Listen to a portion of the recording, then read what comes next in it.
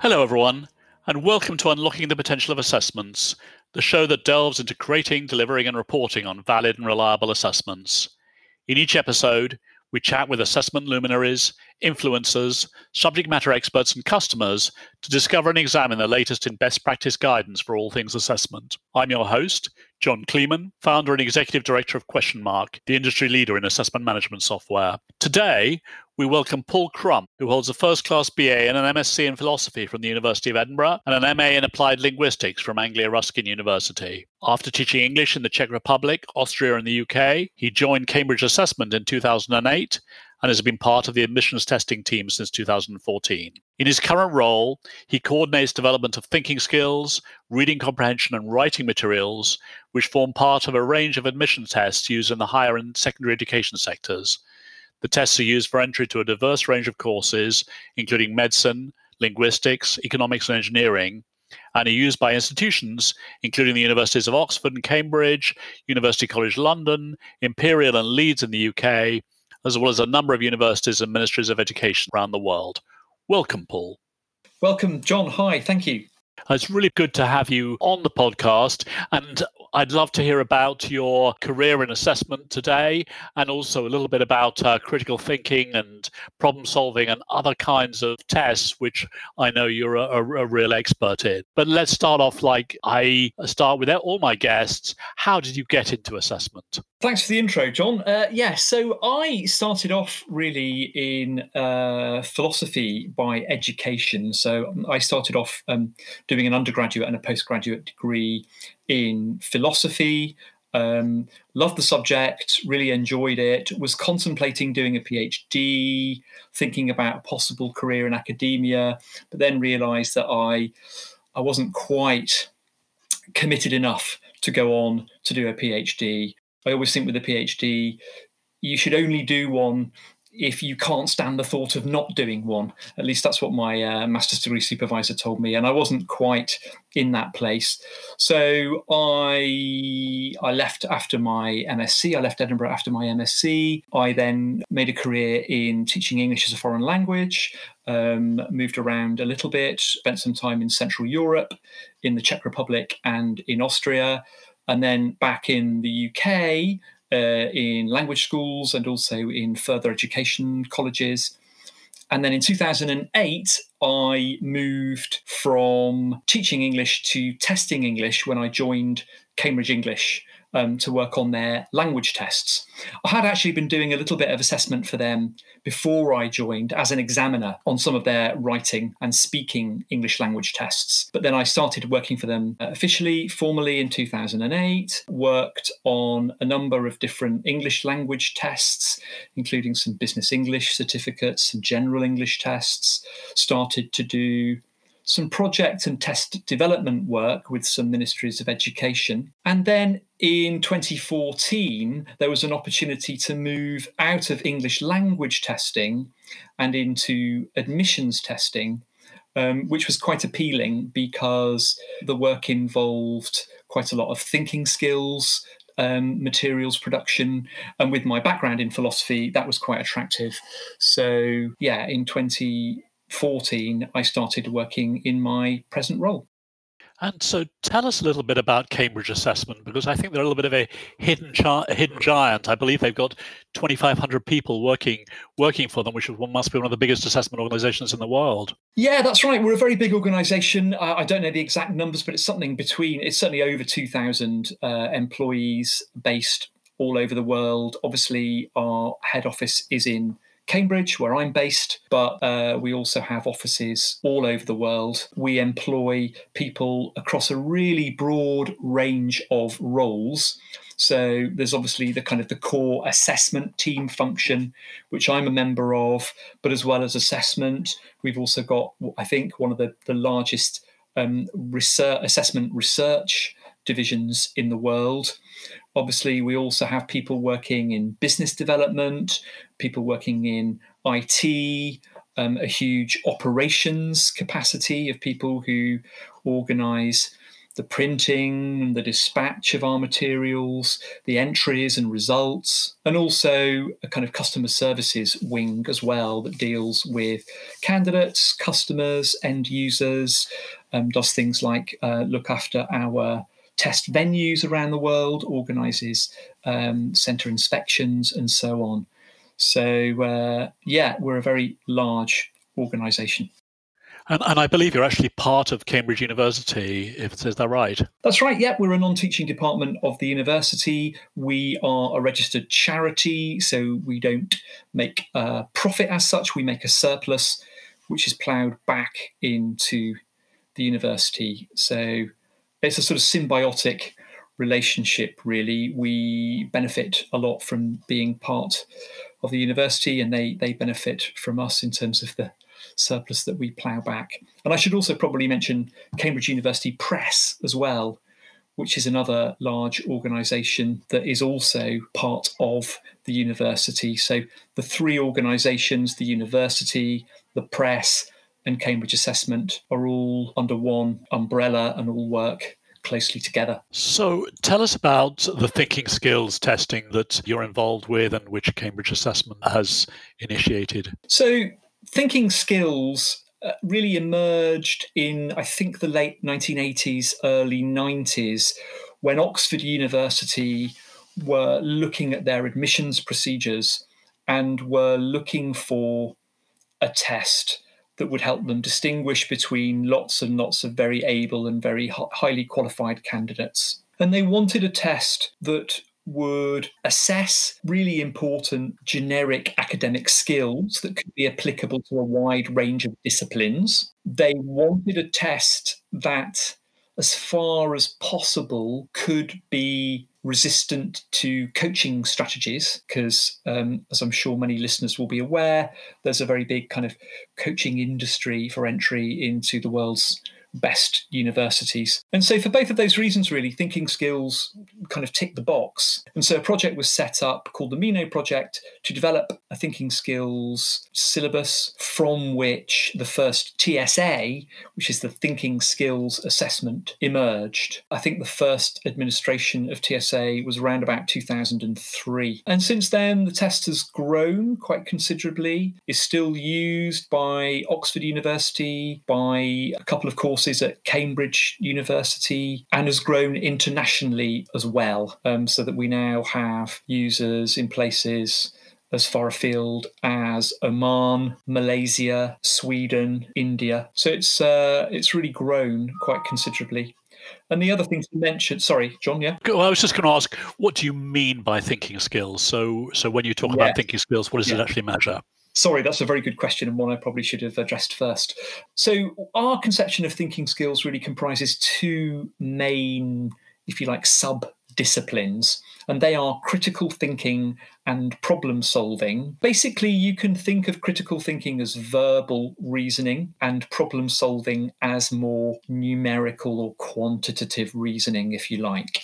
So the critical thinking questions that we produce typically will have a short passage, always in the form of some kind of argument, where a writer is presenting a conclusion of some kind supported by reasons, premises. And there are different testing focuses within critical thinking, but they all essentially ask candidates to analyse and evaluate the structure of the argument and the claims being made in the passage. So they might, for example, ask a candidate to identify the main conclusion of the argument, to identify a flaw in the reasoning, perhaps look at additional evidence and assess what the impact of that might be on the claims being made in the argument, perhaps look at different arguments and say which one of them has the same form as the one being presented. So that's critical thinking.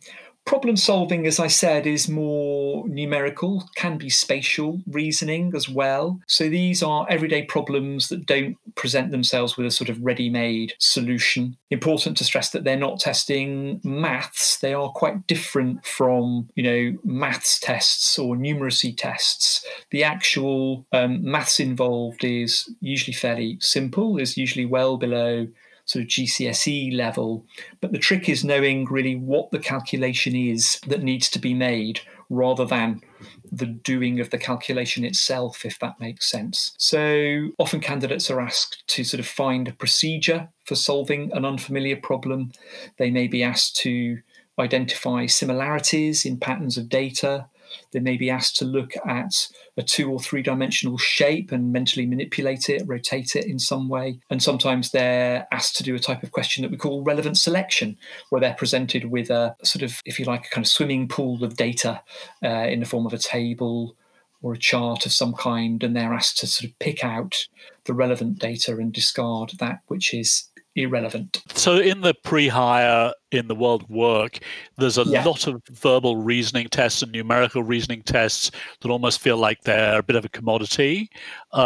Is critical thinking and problem solving just another name for those, or is the Cambridge assessment approach superior in some sense in terms of better discriminating against people or better measuring? I would say that they're different. Our approach is different from a standard arithmetic test or test of literacy and numeracy, in that we are really focusing on reasoning, on those higher order skills of not just being able to do a calculation or read something and answer basic comprehension questions based on that, but to actually come up with a solution to a problem where no obvious one exists, if that makes sense. So it's about understanding the information that is presented to you, but also evaluating it or manipulating it in a way that tests, I think, a kind of higher order skill than that which is found in standard literacy and numeracy tests. That makes sense, so that you're more genuinely measuring real work skills for critical thinking and problem solving rather than sort of proxies for them? I'd say so, yes, absolutely, yes. And I'd say certainly in the kind of world of work, that's quite sort of authentic, really, in the sense that often roles require people who can think innovatively, who can not just understand and process information, but think critically about it, evaluate it, and criticize it in some way. Well, I think we can all see that in current climate and future climates, critical thinking and problem solving will be very important skills. And I don't want this podcast to be a plug in any way, but question mark have just licensed from Cambridge Assessment the thinking skills assessment, and there's a version of it which is available to our customers. And we're very, very excited about that. Could we perhaps move on a little bit, Paul, into advice you can give other people who are creating questions and assessments? What good practice from Cambridge Assessment can you share with others? For example, maybe a roundabout item writer training or other good practices that you can maybe share how other organizations can develop assessments. Certainly, yeah. So, well, you mentioned item writer training, John. That's something that we've been doing obviously for a very long time. And just to explain what we mean by item writers, these are external consultants who actually write and produce our examination material for us. So that's how we work in terms of item and content production. We use external consultants who typically meet our minimum professional requirements, who have a relevant background, have often been teachers. Many of them are current teachers or maybe retired teachers. And we commission them to write material, and they send it to us, and then we put that material through a number of quality assurance processes in terms of pre-editing, editing, and finalizing that material before it ends up in a live test. So that's what we mean. Sorry, just to preface the conversation. Oh, very helpful. What we mean by item writers. And so those item writers, yes, we help to train them. They are organized into small teams headed by what we call a chair, who is also an external consultant, but who doesn't write material, but is sort of responsible for the academic content that is produced and is responsible for helping us make decisions about quality and what goes forward and what is rejected and so on. And so the chair and the assessment manager, who is a member of Cambridge assessment staff who has responsibility for a particular exam or a particular paper within an exam, will together lead the item writer training process. And we have, I suppose, two different sorts of item writer training. We have item writer training for brand new writers, so people that we recruit who are new to the whole process. And then we have sort of ongoing training for people in teams, which tends to happen on roughly an annual basis, sometimes more often, depending on the particular requirements of the exam, the paper, and so on. With brand new writers, we, from time to time, if we need writers for a particular project or paper, we will advertise externally and we will get people in usually for an initial weekend of training where we will get people into our head office in Cambridge. We will give them lots of presentations explaining what we do. Typically, before they arrive at that meeting, they will have done some preparation as well. We will have sent them some sample material to look at. We will have also probably sent them copies of our item writer guidelines, which are detailed specifications for writers, which set out what we're looking for and how they should approach the writing of each particular task within a paper. And then over the course of that weekend, we will put them in groups. We will get them to produce small samples of writing. We will get them to look at prototype items and say whether they're good or bad or what's wrong with them. We'll observe them as well, sort of in interacting with each other, because one of the things we're looking for in writers is not only people who can produce really good material, but people who will also work well in an editing meeting, for example, with others where we're discussing each other's work, because that's quite important as well. And then following that, we will typically ask people to do a short training commission of a small number of items, and we'll get those back. We will have a look at those. We'll edit that. We'll give them some feedback. And depending on really how well that goes, they'll be invited or not to join the team and write on a more regular basis. So that's really our approach to onboarding new writers. As I said, there's also this sort of ongoing training that happens, and that can have many different forms, really, depending on the particular test involved. Very often, though, it will involve analysis to some extent of statistics, because one of the things that we do following every live session is produce statistics looking at the performance of our items. So we look at things like facility stats, what percentage of the candidature got a question right. We'll look at discrimination, how well a particular item discriminated between the stronger and the weaker students in a test. We'll also produce difficulty statistics using something called the RASH modelling technique. And so training will often involve, to some extent, looking at those statistics and trying to work out why a particular item or task worked really well and another didn't.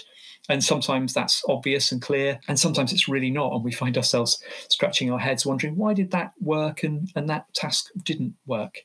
But there's often very useful lessons to be learned from analysing those stats. I'm sure we can all relate to that, because we just produced a cybersecurity test and did a lot of item analysis on it prior to going live, and some of the questions we thought were good were not, and vice versa. There's no substitute for actual practical experience. So, I mean, this item writing stuff sounds really, really useful and interesting, and I think other people could learn from that. How important do you think the quality of the item writer training is to the quality of the items? I would say absolutely key, John, really. Ideally, all of the kind of quality assurance of test production, I think, should be front-loaded.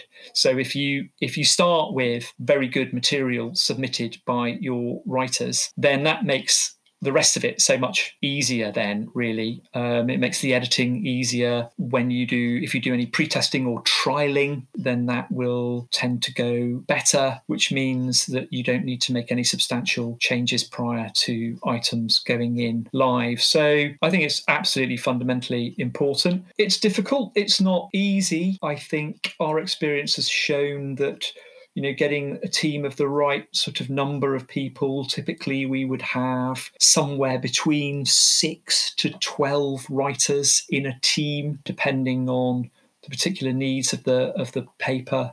But having that sort of size of a team with a chair, having a settled team that can learn over time and develop their skills, I think is quite important as well. And having a sort of a strong chair who knows the paper well, we've also found, very useful. And how do you think, so extrapolating that to a smaller organization that's trying to professionalize their assessment development, it sounds like some key things to do are to put in place item writer training, to put in place item writing guidelines. Yeah. Any sort of tips on the guidelines that people could perhaps adapt for themselves? So, our guidelines, it's a sort of technical document, really. And again, it will differ slightly depending on what the test is, but it needs to set out very clearly what the test specification is and some rationale for the test specification. It then needs to go into some detail, I think, on each task within a test and explain what the different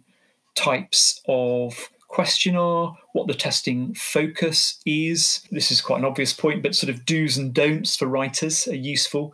What type of text, for example, they should include and what they should avoid and why. Examples of question types that work well and perhaps those that haven't worked so well are useful for writers. And I think it's also probably useful if you think of the guidelines as a fairly dynamic document as well, that can be amended over time in response to writers' feedback, because it's important to make sure that those guidelines are doing the job for your writers and are maximally useful for them. So getting their feedback, getting their ideas, and being able to sort of revise those guidelines over time, I think is useful as well.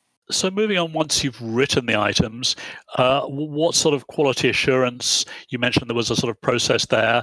I presume it varies a bit between exams and questions, but can you share any sort of general good practice guidelines there? Yes, so we have sort of three main stages really prior to assessments going live, or tasks I should say going live. The first is what we call pre-edit. So that's the stage where we will give kind of broad brush feedback to the writers, and we'll also make accept or reject decisions. Sometimes writers will just submit tasks that just aren't appropriate. They're off spec, they're too easy, they're too difficult, there's some issue with the topic, for example. And so in those cases, we'll be forced to sort of reject those items. But I'd say we'd aim normally to accept at least 80% of the items submitted in any one commission. We'll give writers some sort of broad brush feedback there and ask them to usually make a few changes. And that then feeds into the next stage, which is editing.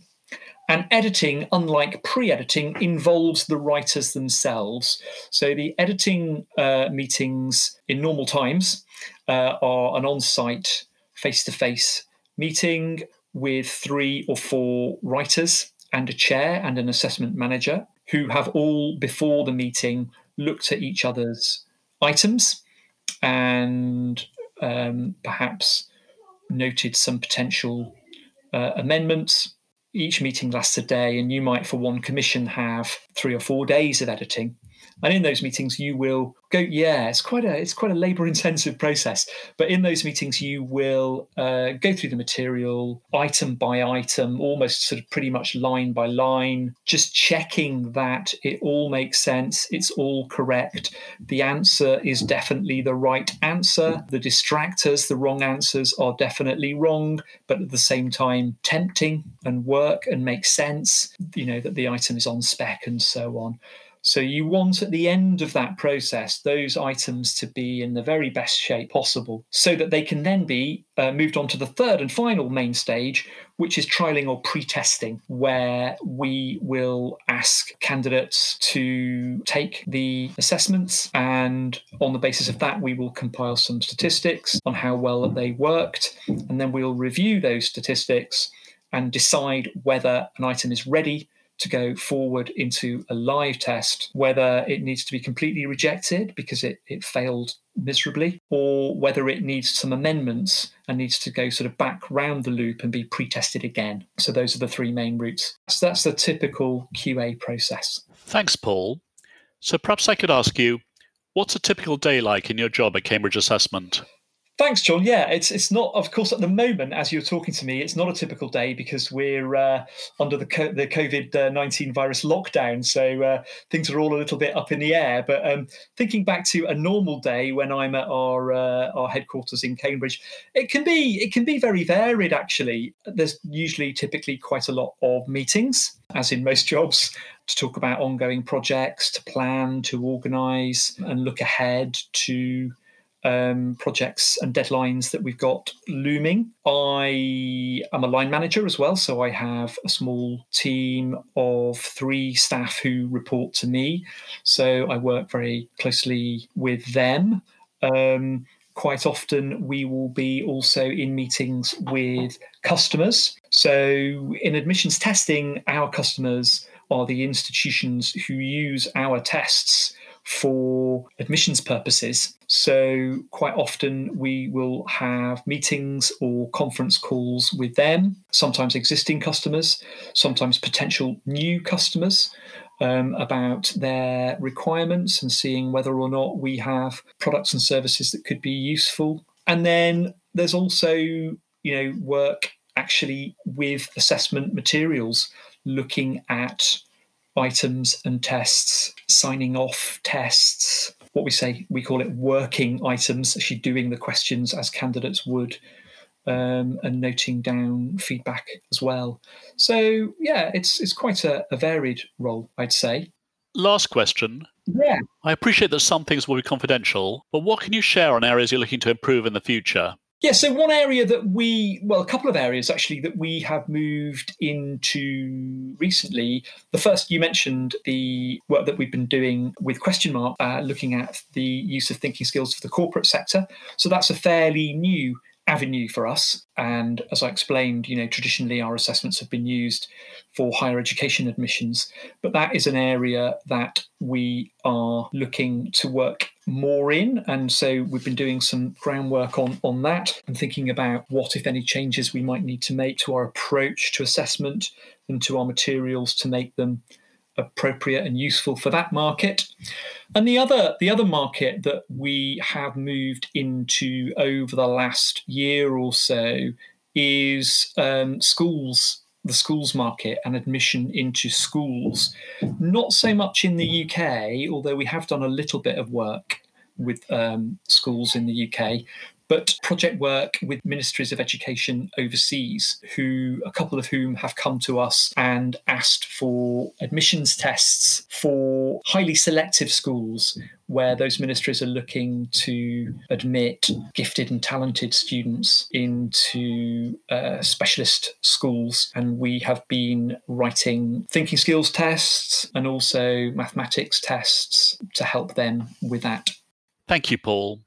I genuinely believe that assessment can make a difference to society as we come out of the pandemic. I very much enjoyed speaking with you, particularly interesting to hear about thinking skills, as organisations really need people with good critical thinking skills, good problem-solving skills as we come out of all this. Also fascinating to hear about how Cambridge organises its item writing teams. I think this is something that everybody wants to improve in, and it seems like you have a very well-developed system. You're welcome. Thanks very much, John. Thank you so much for joining us today. Please reach out to me directly at john@questionmark.com with any questions, comments, or if you'd like to keep the conversation going. You can also visit the Question Mark website at questionmark.com to register for any of our many best practice webinars we host monthly. Thanks again, and please tune in next time for another exciting podcast discussion.